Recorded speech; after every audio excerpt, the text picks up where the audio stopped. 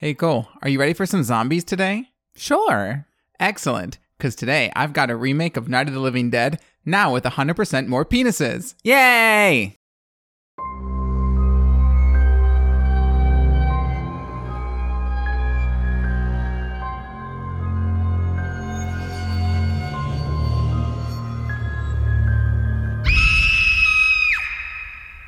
Welcome to Second to Die, a horror fiction podcast where we talk about lots of things. And sometimes horror. And sometimes horror. I'm Max. And I'm Cole. And two things. A, why are you laughing at me? And B, why are you talking in your soothing ASMR voice? It's because the way that you're sipping that tea right now with both hands on the mug, it just looks like you're doing this like cozy Hallmark commercial thing. My life is a cozy Hallmark commercial. Cole just woke up from a nap, so he's having some tea. I enjoy naps. If anyone's curious, and I know none of you are curious, I'm having an espresso chai tea. It's delicious. Don't judge me. I know this is a horror podcast where I don't know, people drink the blood of Satan. I don't know. But I like tea as well. You can have it both ways. Get you a man that does both. No, I like tea. I mean, you drink tea far more than I do. I'm definitely more of a coffee person, although we're both coffee people. I just drink, like, probably more than any human should ever. Which is abundantly clear by how quickly you speak. Oh boy, yeah. I mean, if I don't have coffee for literally, like, half a day, I go into caffeine withdrawal. That is not a joke. Don't even talk to him before he has his caffeine. I'm not, to be honest, I'm not like that. I wake up, I'm pretty awake when I wake up. You are. But I prefer to have my coffee too, but I have my mornings where I'm like, oh man, this is a rough start. But like, generally speaking, like once I'm like awake and out of bed, I'm like raring to go. And we get up like very early. I get up very early. Oh, I'm sorry. 5 a.m. isn't early. I guarantee you people listening to this, in fact, leave us a comment if you want. I get up at 5. Cole gets up at 4. But I don't get up early. Okay. I get up at 4, and oftentimes I get a text about 6:15 that Max overslept. Well, that's if I oversleep. Because I get up at 5 to try to make the gym for 6. Anyways, this is all so boring. All right, so we have our tea. No, we don't. I finished it. It was good. Well, we spill tea all the time, 24/7 on this podcast. Bringing it to you. Not live. No. I was about to say live. No, never live. Anyway. Tell me about your movie. Let's get back to zombie penises. Yes, I mean, I've watched that porn, but... Oh, yeah. Like, Bruce LaBruce, LA Zombie with Francois Sagat. Yes, that's exactly what I'm talking about. God, oh boy. I have coworkers that listen to this. To be clear, I mean, in all fairness, I don't think that there's like a lot of zombie porn out there. I don't think it could be this niche genre that I'm just like very unfamiliar with, but I feel like everybody at one point has kind of seen that. If not, it's going to be a real fun Google lesson for a lot of our fans. Anyways, it's called LA Zombie. It's literally zombie porn. I don't know. It got a lot of hype for a while as being this kind of like artistically done situation, but it really is just super hardcore gay porn. But with zombies. With zombies and blood like everywhere. Like everywhere. And I mean... This is such a weird episode. I'm so sorry, everyone. If this is the first episode you're listening to, I promise it's not all like this. Yeah. I imagine blood's not like good lube either. Especially not fake blood. Oh my God, because fake blood, you know, probably the most popular recipe for fake blood is with corn syrup. Can you even imagine trying to use corn syrup? I'd rather not. That has to get so sticky. Also full of carbs. I have a coworker who listens to this podcast. Hi, Laura. I'm so sorry. It's cool. So why bring up zombie penis? Not that it's the most relevant thing to this movie, but I'll just sort of talk about this movie and then we'll get sidetracked some more. I'm actually very excited because today for two reasons.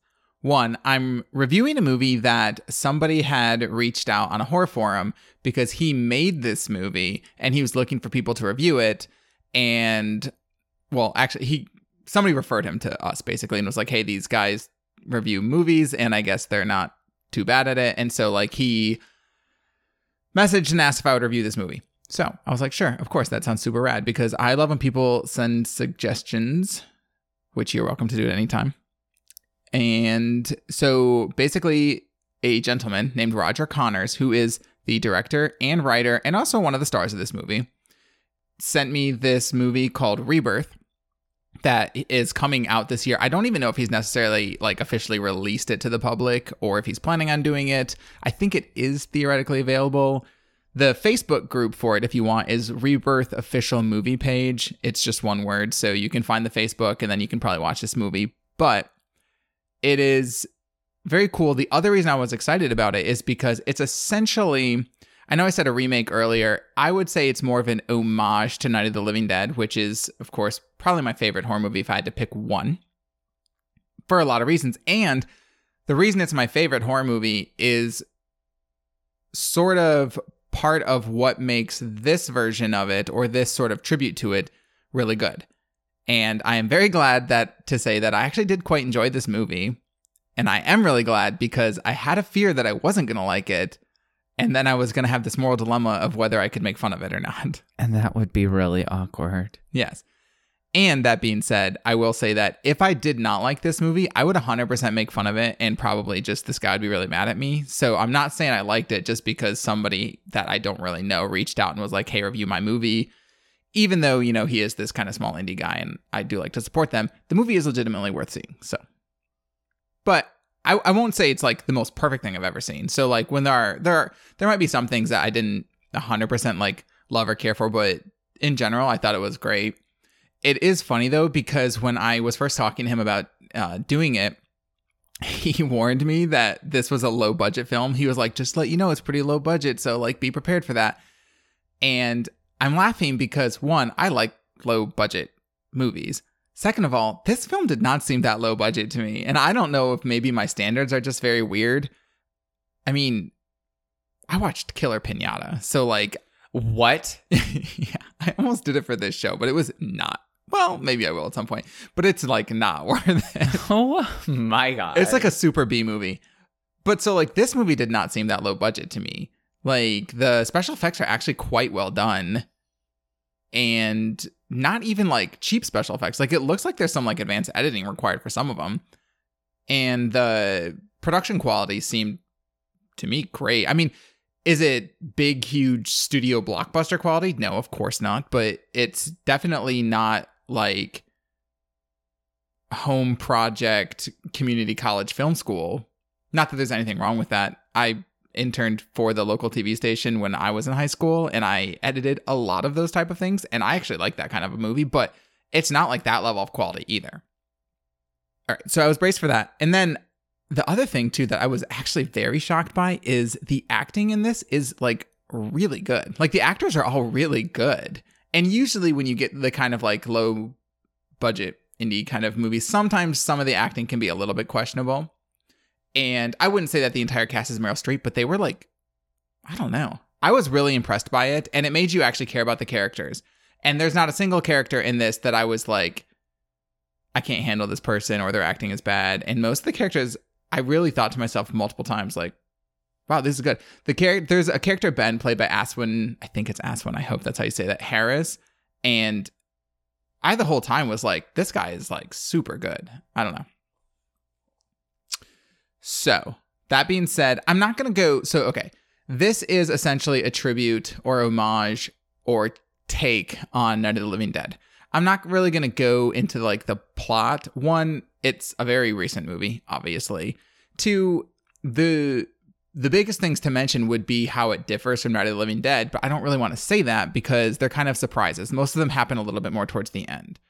And a large portion of this movie really is essentially exactly Night of the Living Dead. So the sort of slight or subtle or not so subtle changes are very important and impactful. So I'm not going to give them away, but when you're watching this, if you're thinking this is literally just a knockoff Night of the Living Dead, I promise you it is not. There are some differences, and the differences that he chooses to make give more of a modern take on the social implications of this movie. The original dealt with a lot of things such as racism, misogyny, sexism, things like that. This also deals with those same subjects in a very similar fashion. It adds homophobia. I believe Roger Connors is in the LGBTQI community, and the character he plays, who is the main character, who actually in the original, it's the character of Barbara. So that character is completely replaced by this character of Adam instead, played by Roger Connors. And though he never says it, it's like very heavily implied that he is a gay man. I mean, he's wearing like this like great outfit of skinny black jeans, these like riding boots, and then this like really cool trench coat, this like tan like fashion trench coat. It's really awesome. Those boots were like a bad choice for running from zombies, though. I'm going to tell you that right now. There was literally one point in the movie where I'm like, oh my God, he's still in those boots, and like that can't be very comfortable. Anyway, so because the character of Barbara is replaced by essentially a gay character, there is this sort of addressing of homophobia in the movie as well, which is cool. I mean, that movie is very political. I will at some point, probably for more of like a landmark episode, talk about Night of the Living Dead, because it is kind of monumental, I guess. But yeah, I don't know. This movie, it was cool. I'll talk a little bit about it. Like, it starts off almost exactly the same. And so I like it because you kind of got an idea of what you were in for. You start off in a graveyard. It's these two brothers, Adam and Johnny, that they're visiting a grave. And then immediately it's like you see these like this like really disheveled guy like walking towards them, and then his eyes glow. The zombie's eyes glow in this movie, like kind of like not all the time, almost like this weird like sci-fi effect. Like Jawas. It's not that constant, so it's not quite like Jawas. It's more of like pulsing at times, and that's kind of how you know they're zombies, although like the blood and missing limbs also tips you off. But so they start like shambling towards them and like attacking them. The brother gets killed. This is literally the first part of the movie, and it's also the exact same scene in Night of the Living Dead, so I'm not like spoiling anything. And so I like it because it's so close to the original that you sort of get an idea of what you're in for.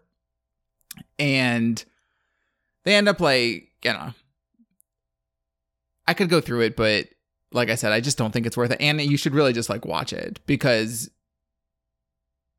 it's less the plot, which I would think most people are kind of familiar with. Although if you're not familiar with the plot of Night of the Living Dead, I don't know, maybe I'm just like completely off base here.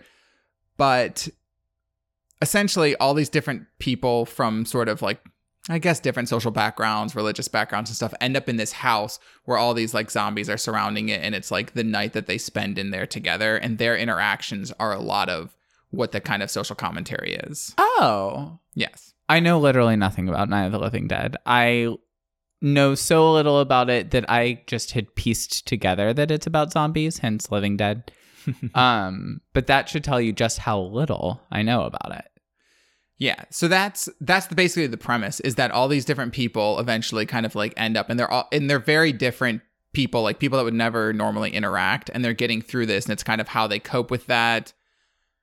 If they start to, honestly, most of them don't really have any new outtakes on all these other people. Instead, it's more of like there's a lot of tension and expressions of kind of hatred and things like that. So it's like Breakfast Club with death. And without like a happy ending. I've never seen Breakfast Club either, so I'm just really making leaps here. Well, yeah. Oh God, I'm a mess. The other thing I really like about this movie is this one and the original is it's the slow zombies. And I don't know if I've mentioned on the podcast, but I know I've mentioned it to you just in general. I am a fan of slow zombies. I don't like the super hyped up genetic experiments better than people run at you faster than like a velociraptor zombie. I like the like slow shambling doom coming towards you, like that kind of a thing. And that's what these things are. It's really like slow shambling zombies that like there's so many of them, they kind of end up having this horde effect, and you can't really get like you can't get safe because they're just constantly coming for you. Yeah. So I like that. I also did appreciate the effort that they put in Rebirth into the zombies. Like they all have a story. Like you looked at these zombies and it didn't just look like they just hauled a bunch of sort of background extras into a room, painted them like zombies and sent them on their way. Like they kind of have like outfits or stories. The zombie penis in it, for instance, it's like very clear that it was a corpse like from a morgue. Like he has autopsy scars and incisions. Oh, okay. And so that's why he's naked. Oh, okay. And so you get a lot of it just added more to, I think, to the atmosphere. Is it looked like real situations, real people. And so I thought that was kind of interesting. And the zombie penis was nice if you're into zombie penises. As we've touched upon that topic. Touched upon. Or maybe we've just opened up a whole new world to some people out there. We're changing lives here on Second to Die. Sexual awakenings for everybody. Yeah. I don't know. I have always loved zombie stuff. So I was pretty hyped for more zombie movies. I don't know what it is about zombies that I find so appealing. I think there's a realism aspect to it. Yeah, I also think that there's something to be said about like the people, like your community around you becoming the monsters. If that makes sense. Like, I grew up in the Panhandle of Florida. That makes perfect sense. They already were monsters the whole time. Oh boy.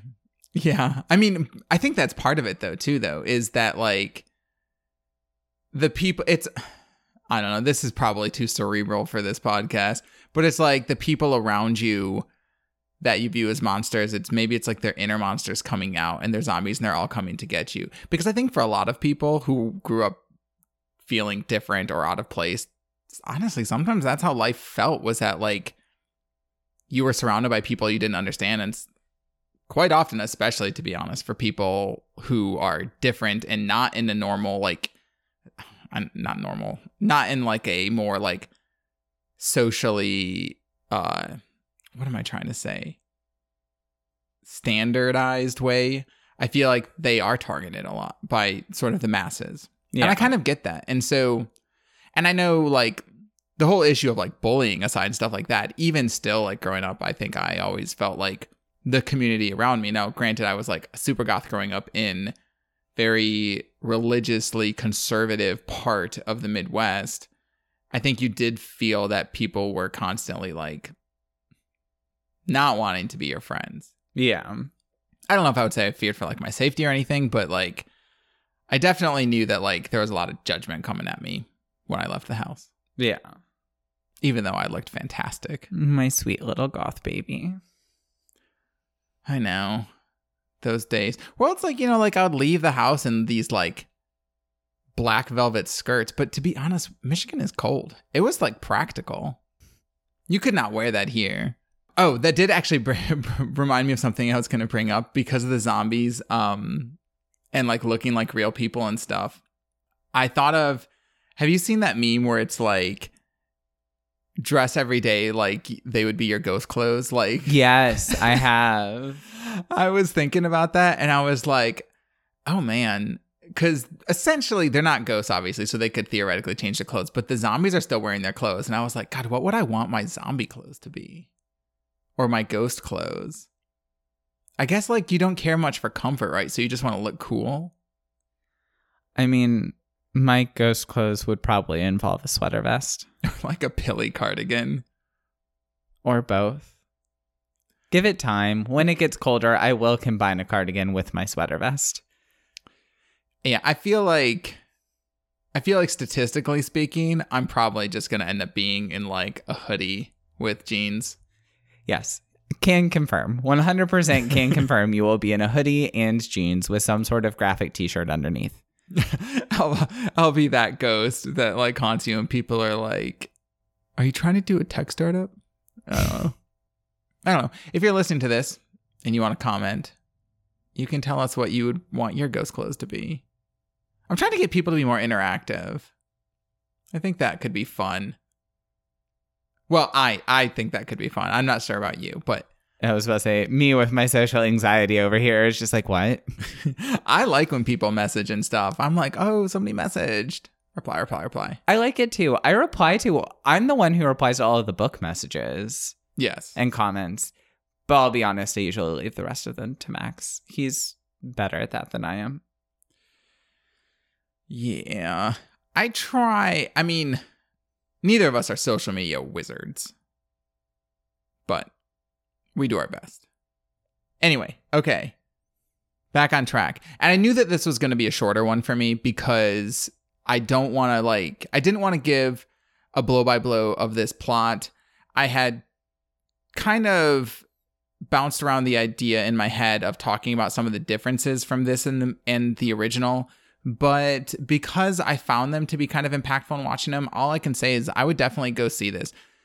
Or, well, you're probably not going anywhere for multiple reasons, but this is one you're going to stream because I think that's how he's releasing it. So I would absolutely recommend to go see this. The acting is really good. It really does pull you in. You care about these characters. You want to see them. Like I said, I don't know, maybe it sounds like I'm gushing too much and stuff, but like I can't emphasize how much compared to other sort of independent projects I've seen, how much better quality in production and acting this is. And so that was great. And even like Roger Connors, who directed it too, like he's very, very good in it. His character is very similarly played like the original character in Night of the Living Dead. It's a lot of sort of shock and terror, and it's just done really well. That's all I can say. And I like even the zombie actors; they were great. You just like that you got to see a zombie penis. I mean, there's never. I was gonna say there's never a penis I don't like to see, but that's 100% not true. Nope. Mm-hmm. But I mean, I don't know. I think we should normalize showing penises in movies, not from like a pervy standpoint. I actually just don't care. I'm very comfortable with nudity. I wish, to be honest, this country was more comfortable with male nudity instead of just having, I don't know, instead of just treating women like they're objects to be gawked at and ogled on screen. But we've gone on several rants this episode. Well, yeah, I'm a little bit scatterbrained. I don't know why today more so, but I also feel a little bit less sort of tethered to a script or anything because the sort of like just the nature of what I'm doing. Anyways, I'm just going to wrap this up. Final thoughts. Rebirth, 2020. Because I think there might have actually been another film from a different year that used that title. So you're looking for 2020 Rebirth. As I said, I would find on Facebook, Rebirth official movie page. Go check that out. I'm sure you can find a link to it so you can watch it. It's absolutely worth your time. When I do Night of the Living Dead, I may honestly even come back to this just to talk about the differences because enough time will have passed that giving away what he changes wouldn't be that annoying, I guess. And so, yeah. And if you like Night of the Living Dead and you watch this and you see the changes, feel free to drop us a comment about what you thought of the changes and stuff. And also, this guy just seemed really cool, so you should go support him. Support local, support indie. Yay. Anyways, that's Rebirth. Fresh take on a classic zombie film. Now, tell me what you're going to talk about. Did someone say Grady Hendrix? What? No? Just me in my dreams? Huh? Who's Grady Hendrix? Do you like Grady Hendrix? Maybe. I don't know. I'm obsessed with Grady Hendrix, as everyone knows at this point. And today I am doing Horror Store. So it was published in 2014, which takes me back to my first library job where I was asked to write a staff recommendation review about it. And I declined because it was very shortly after I got hired. And sometimes you have to ease your coworkers into knowing you like weird shit. Wait, did they ask you to write this review specifically, or they just asked you to write like some review? The person who was in charge of like gathering the staff reviews was working the circ desk when I checked it out. Oh, okay. And she emailed me like a week later and was like, hey, did you finish that book? Do you want to write a review about it? And I was like, hey, don't comment on the shit I'm checking out. Rude. I know. That's, again, it's like how I've mentioned before. It's like the grocery store lady commenting on the food that we check out. Like, I'll read what I read. I don't need to hear your opinion on it. Yeah. Usually I just take books that I want up to my office and check them out myself.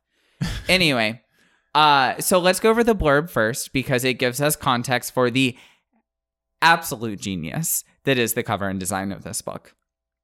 Much like your portion was shorter than normal for today, my portion will be longer. So let's get started. Something strange is happening at the Orsk Furniture Superstore in Cleveland, Ohio. Every morning, employees arrive to find broken, jarring bookshelves, shattered Glands water goblets, and smashed Lyra Pip wardrobes. Sales are down, security cameras reveal nothing, and store managers are panicking.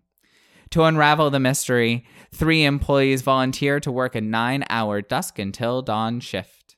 In the dead of night, they'll patrol the empty showroom floor, investigate strange sights and sounds, and encounter horrors that defy the imagination. A traditional haunted house story in a thoroughly contemporary setting, Horror Store is designed to retain its luster and natural appearance for a lifetime of use. Pleasingly proportioned with generous French flaps and a soft cover binding, Horror Store delivers the psychological terror you need in the elegant package you deserve. That's a lovely blurb. It's great. I love it. Okay, so as I'm sure you've put together, this book is set in a knockoff IKEA called Orsk. Yeah, you can tell that by the cover too. Yes, well, I'm about to get to that. Don't be rude. Now let's talk about the cover because, oh my gosh, it's so good. It's so amazing. I love it. So I want to talk about like the design of the book as a whole, but also with the cover involved. But I need to break down all the different people that worked on it because it's not just like a cover artist. So the design was done by Andy Reid. Illustrations were done by Michael Rogalski, and the cover photography was done by Christine Ferreira. The book itself is designed to look like a furniture store catalog, like those IKEA catalogs of old / current. IKEA actually, so this is like the nerdy librarian in me, at some point in the middle of quarantine, made a digital archive of every single furniture catalog that they have released since like the 60s available. And I just think that's so cool. It's genius. It's honestly just like a work of fucking art. The cover of the book is like a simple staged room, just like you would see in an IKEA catalog, reasonably priced furniture, Scandinavian design. The only hint that something is amiss is the unnerving wall art with like the hands and stuff. But when you turn it over, bam, it's the exact same room, but it is completely changed. There are chains. There are scribbled messages. There are hands reaching through the bars over the void of the bookshelves. But don't worry, folks, those low prices are still clearly visible. And what I like about this book is it's not just the cover. The interior of the book has been treated with the exact same meticulous attention to detail. I'm not going to break it all down for everything that's in the end pages because part of the fun of reading this book is reading through pretty much every single piece of print in the entire book and soaking up all of the details. And I do not want to take that experience away from you, gentle listeners. If you read this, seriously, look through every page. Andy Reid pulled out all the stops and honestly deserves to be on the cover just next to Grady Hendrix. Can I tell you one of my favorite parts about this that I've just seen because I'm flipping through it is the author page with Grady Hendrix. The picture of him is an Orsk ID badge. And the best part about it is that it's literally this terrible picture of him that looks like an employee badge picture. Yes. It's like, too funny. That's the level of detail that we're talking about here. It's so good. Even like the at the bottom where the price is listed on the French flap, it talks about like available in white because the pages are white. Like it's so good. Read through the whole thing. It's amazing. The last thing I'll mention about the design, I promise, is that each chapter heading includes a listing for a piece of furniture. And the furniture gets more ominous and unsettling as the story goes along. So, like, it starts with a couch and it ends with, like, a spiked treadmill. Actually, it doesn't end with that. It gets far worse. But it's just very clear that no detail was overlooked and that so much work went into this book. And I really think it paid off. I like it. Visually, it is very cool. I think it's the level of commitment to the project is admirable. Yeah. And honestly, like, it's the reason why I'm obsessed with Grady Hendrix and why he's on my tea list. Most people have a bucket list. I have a list of people I'd like to have tea with. For some reason in my head, I was like, that has to stand for something dirty, and I'm just not getting it. But no. No. I mean, like, a nice cup of Earl Grey. Okay, I promise that I will now stop talking about the design and stop talking about my, like, unnerving, he might get a restraining order obsession with Grady Hendrix and get to the story. I haven't done a breakdown of characters in a while, but this one has, like, a pretty small core cast, so it makes more sense here. So our main character is named Amy, and she's super jaded, and she hates her job, which, by the way, if you have worked in retail or if you have worked in restaurants, you will recognize every single one of these characters. Okay. I've never worked in retail, but I have worked a lot in bars and restaurants. So I haven't worked in retail either, but I know enough people who have to know that you see the same people. Yes. You work with the same types of people. So you've got Amy. She's super jaded. She hates her job, but she isn't really sure what she wants to do with her life, and Orsk pays the bills. Not very well, because she's always late on rent, but Orsk pays the bills. Then you have Matt, and Matt's kind of a burnout, but he's nice. His main priority is to bang a woman named Trinity. And you have Trinity. She is also super nice. She's portrayed as kind of like a stupid bimbo in the story. Then you have Ruth Ann. She's an older lady, and she just thinks that Orsk is the fucking bee's knees. She loves working with Orsk. She is a proud member of the Orsk family. She's retiring in 2 years. I don't know how many years, but I think it mentions that she's close to retirement age. And then you have Basil. Is Basil a dog? No, Basil is the manager. And I sighed like that because he reminded me of every single manager that I had when I worked for an unnamed family restaurant mid-price that specializes in Southwest food, including baby back ribs. I hate Basil personally because he reminds me of all of those managers, and he always spouts off little, like, quippy things about working for Orsk, like very clear corporate slogans. Yeah. It's just annoying. And I've worked for so many people like that, and I just want to punch them in the face. There are some people that really sort of subscribe to the cult of corporations. Which, honestly, since you say that, the next sentence in my notes are, do you really believe the drivel that you spew? Yeah. I hated it. That said, he is raising his little sister. And that's why he's working so hard to climb the ladder at Orsk. And so that makes me feel slightly bad for being a dick about him, but not bad enough. Yeah, I mean, I don't judge anybody for doing any job.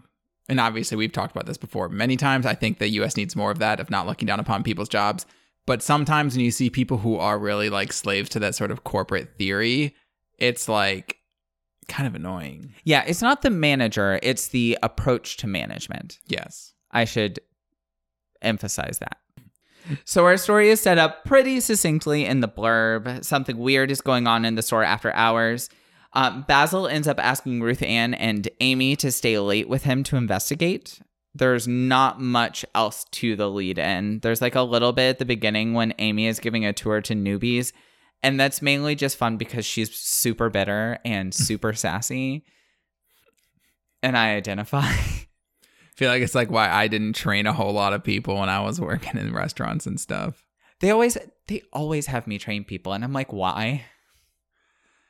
Well, I mean, I bartended more than anything, and so you didn't hire a lot of new people, but like, I feel like I come off sometimes very sort of like, I don't know how to even say it, like flat and I guess maybe jaded, but a lot of it is like my humor, and so like I think like sometimes, especially in like, because I did bartend a little bit for some corporate style places, though not that many, and I think like those people do not like that kind of a personality. Like they want the super bubbly, like super into it person. That's not me.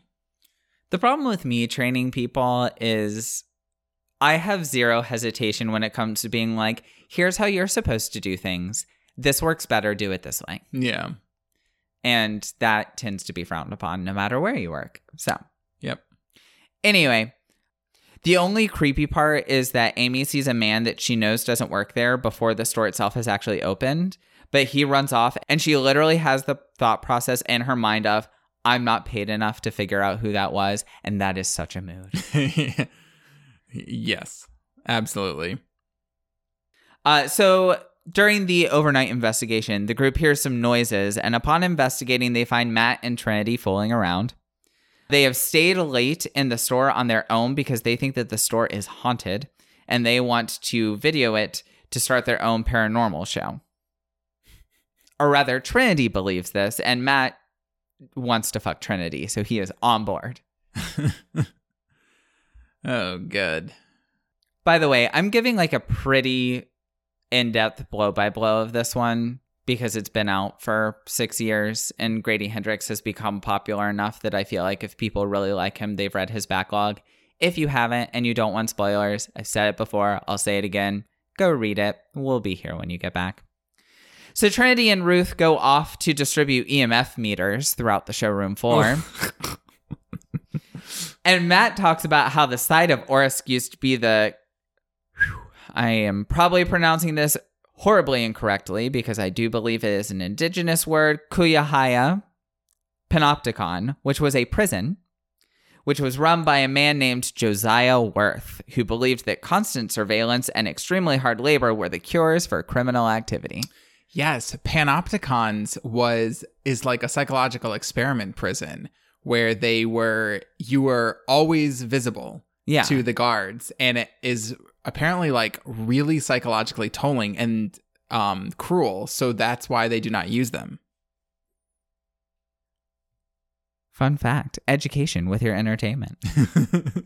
As they are trying to head back to the break area, they realize that they are repeatedly going through the office furniture section of the showroom floor. And so while they're trying to figure out what's going on, Matt glances down at the screen of his camera, because, paranormal show, and he sees the actual store. So when he's looking through the screen, he sees where they actually are, but when he's looking around, they're just repeatedly going through the same department. Okay. And so using that screen, they navigate through repeated office furniture until they get back to the break room where everything kind of slides together in place. It was fun. It was a fun scene. It's nice and unnerving. There is a mention, and I say this specifically because there's a really cool illustration of it in the book, and it's the one that's marked with my penguin Post-its. There's graffiti in the bathroom that gets worse every time that Amy goes in. And it's names, length of time, and the word beehive over and over again. Spoiler, the beehive is the prison. And clearly, the store is indeed haunted. So is this like the store was the Panopticon? The store is on the site of the Panopticon. Oh, okay. But it's not like the same building. No. Okay. No, it's like a big box. Okay. Store. I think I wrote down the square footage in my original notes, but something absurd. If you've ever been in an IKEA, like it's in IKEA. I've been in an IKEA one time in my life, and that was when I was, this, but that's when I went to Barcelona for law school, and I didn't have any furniture, so my roommate took me to IKEA in Spain. It was big, yeah. It's pretty daunting. That's adorable. I guess it is. He was very nice. I loved IKEA. Honestly, I've been a couple of times and I love them a great deal, but I can't go now because I'll spend all the money I own. Anyway, so they see a man on security footage and they go to investigate. And his name is Carl. He is the man that Amy saw that morning. He is experiencing homelessness. So he just hides in the wardrobe section at clothes and then like lives his life in the store. But he does clarify, like, he has not been the one destroying things. Apparently Orsk's slogan is like a home for everyone. So there's a really amusing point where Basil is like, oh my God, I can't believe you're doing that. And he's like, what? It's a home for everyone. What you gonna do about it? It's great. I love it. So they decide that they aren't going to turn him in. And right around the time that's happening, the main lights on the showroom floor cut off. For spooky reasons, no, they're on a timer and it is 2 a.m. So what are a group of people to do in a big box store when the lights cut off? Hold a seance. God. This is why I'm giving you a blow by blow, because it's great.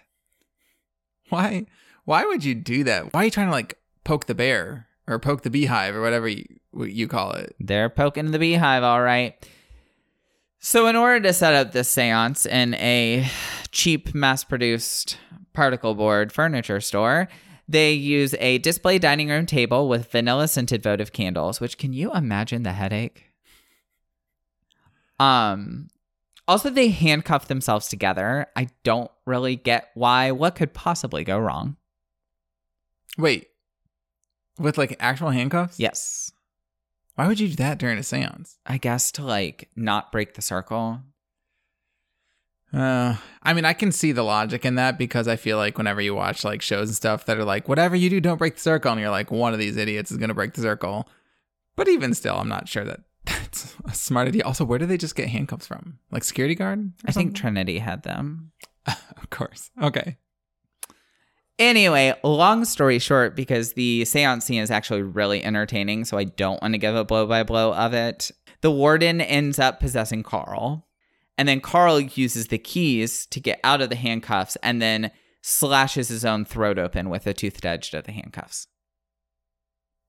Oh, that would take a lot of force. Those aren't that sharp. Well, he's possessed, so he's got the force of Josiah. Ghost strength. And then the emergency lights go out, because of course they do. And I, in my head, for some odd reason, started referring to possessed Carl as knockoff Night King. So when the emergency lights go out, knockoff Night King is gone. Ruth and Trinity head back to the break room. Basil is also gone. And Amy and Matt use a flashlight. And as they're searching around, they find corpse warden Carl, knockoff Night King. And he goes down a hallway and through a fake door. How you go through a fake door? It's not fake anymore. Okay. It takes you to the beehive. So he opens up, it's like what, like a door on a wall or something? Yep. And the beehive is behind it. Okay. At this point, Amy and Matt are attacked and separated. And Amy is trapped to a chair that cuts off like basically all of her circulation. Like her circulation to her legs. Like she's super strapped. Okay. And just, God, how much caffeine had I had when I wrote these notes? Because I now have him written as Josiah Corpse Warden Carl.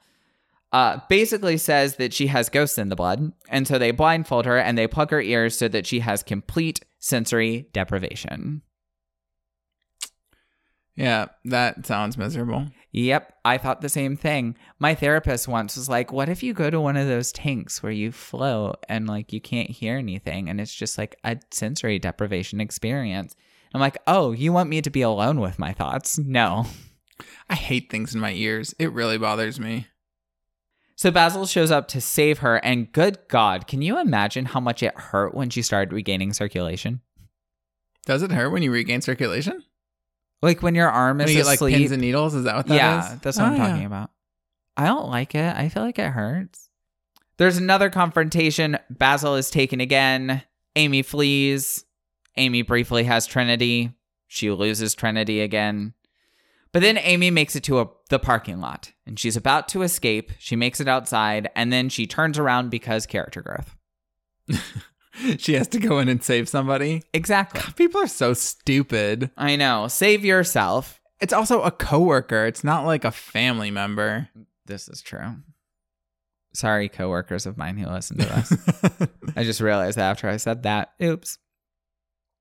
So she hears Ruth Ann screaming in the general direction of the break room. The older one? She's going to go in for the older one? She's only got a couple years left in her anyway. Come on. I mean, really, in a couple of years, she's going to leave the company and then the company won't care anymore anyway. So, yeah, she'll be replaced real fast. Yeah. Amy can't find her at first, but then she finds a hole in the drywall, and it turns out that Ruth Ann had crawled inside. And so Ruth Ann like crazily comes up to the hole, and they're talking, and Amy's about to get her to come out when Ruth Ann is grabbed from behind and basically just snaps. And she's like, they can't see me if I can't see them, and then gouges her own eyes out. That's like, that's a really extreme response. Yeah. Yeah. It was fun, though. So Amy goes back into the beehive to find Basil, and she saves him. And as they're fleeing, Knockoff Night King accosts them and tells them his long-winded story about how when his prison was going to be closed, he locked all of the prisoners, who he called penitents, into the basement and then flooded it to kill them. Okay. And so that's why the land is haunted. You know, Ruth Ann was being grabbed by the zombie prisoners. They were writing the graffiti in the bathroom. That's all that's happening here.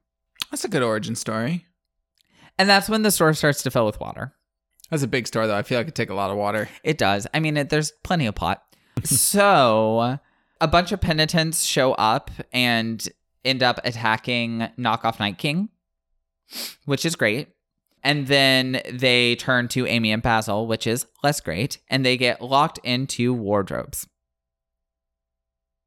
Amy and Basil get locked into wardrobes. Yes, okay. In a flooding store. And there's a nice harrowing scene of escape, but they're also particle board, so. Don't they just like waterlog and then you just push through them? Basically. Okay. I mean, that's essentially what happens. So they end up getting to the door. There's even more harrowing scenes involving a literal wave of rats, and that's about it. Do they survive? Amy and Basil survive, and there is a brief epilogue where Amy goes back to the store. It has been bought by another company, and she applies and gets hired so she can get in after hours. She goes back to save Matt and Trinity and Ruth Ann. So I'm still waiting for a sequel, personally, honestly. Because it's there. It's there. All in all, I loved this book. I'm going to give it 5 out of 5 Allen wrenches, which you need to construct particle board furniture. A lot of that is the genius of the design of the book, though. It's so clear how much Grady Hendrix has grown as a writer in his later books. And it was really noticeable going back. If the design hadn't been so good, I probably would have given it like a 4. Maybe have broken my attempt to not do half points and given it a 3.5. But still, it's good. Read it. I like it. Well, if you were in Horror Store, would you be killed? Let's assume that those left behind die, because I keep saying no in my books, so I want an excuse to say yes. So yes, probably. I have no idea how to advocate for myself for work, and so if I were asked to stay late, I probably would, and in the US, no one cares if their employees die. Yikes, that's too real. Would you die in Rebirth?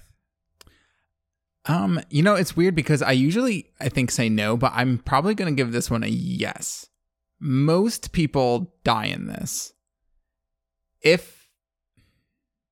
Without giving away too many spoilers, if not by zombies, then by some of the other people who are in, like some of the other cast members. And it's weird because I think my thought of like slow zombies is like you can just run past them. But the thing is like there's this sort of like relentless horde quality to them that like eventually they will catch you, or their numbers are just going to be too much to overcome. And so, yeah, I probably would die. I probably would too, honestly. Like, I don't really like the idea of living the rest of my life running. Yeah, well, the end of in the end of Night of the Living Dead, it's actually very weird because the zombies are never completely conquered, but society kind of like starts to like kill them, and like it almost like there are people that like kill them for like sport and like tally them up, and like they're like throwing zombie corpses onto like big bonfires and stuff like that. It's weird. Interesting. Anyway, thank you so much for listening. If you want to find us on social media, you can find us on Second to Die Pod on Twitter and Instagram and Goodreads.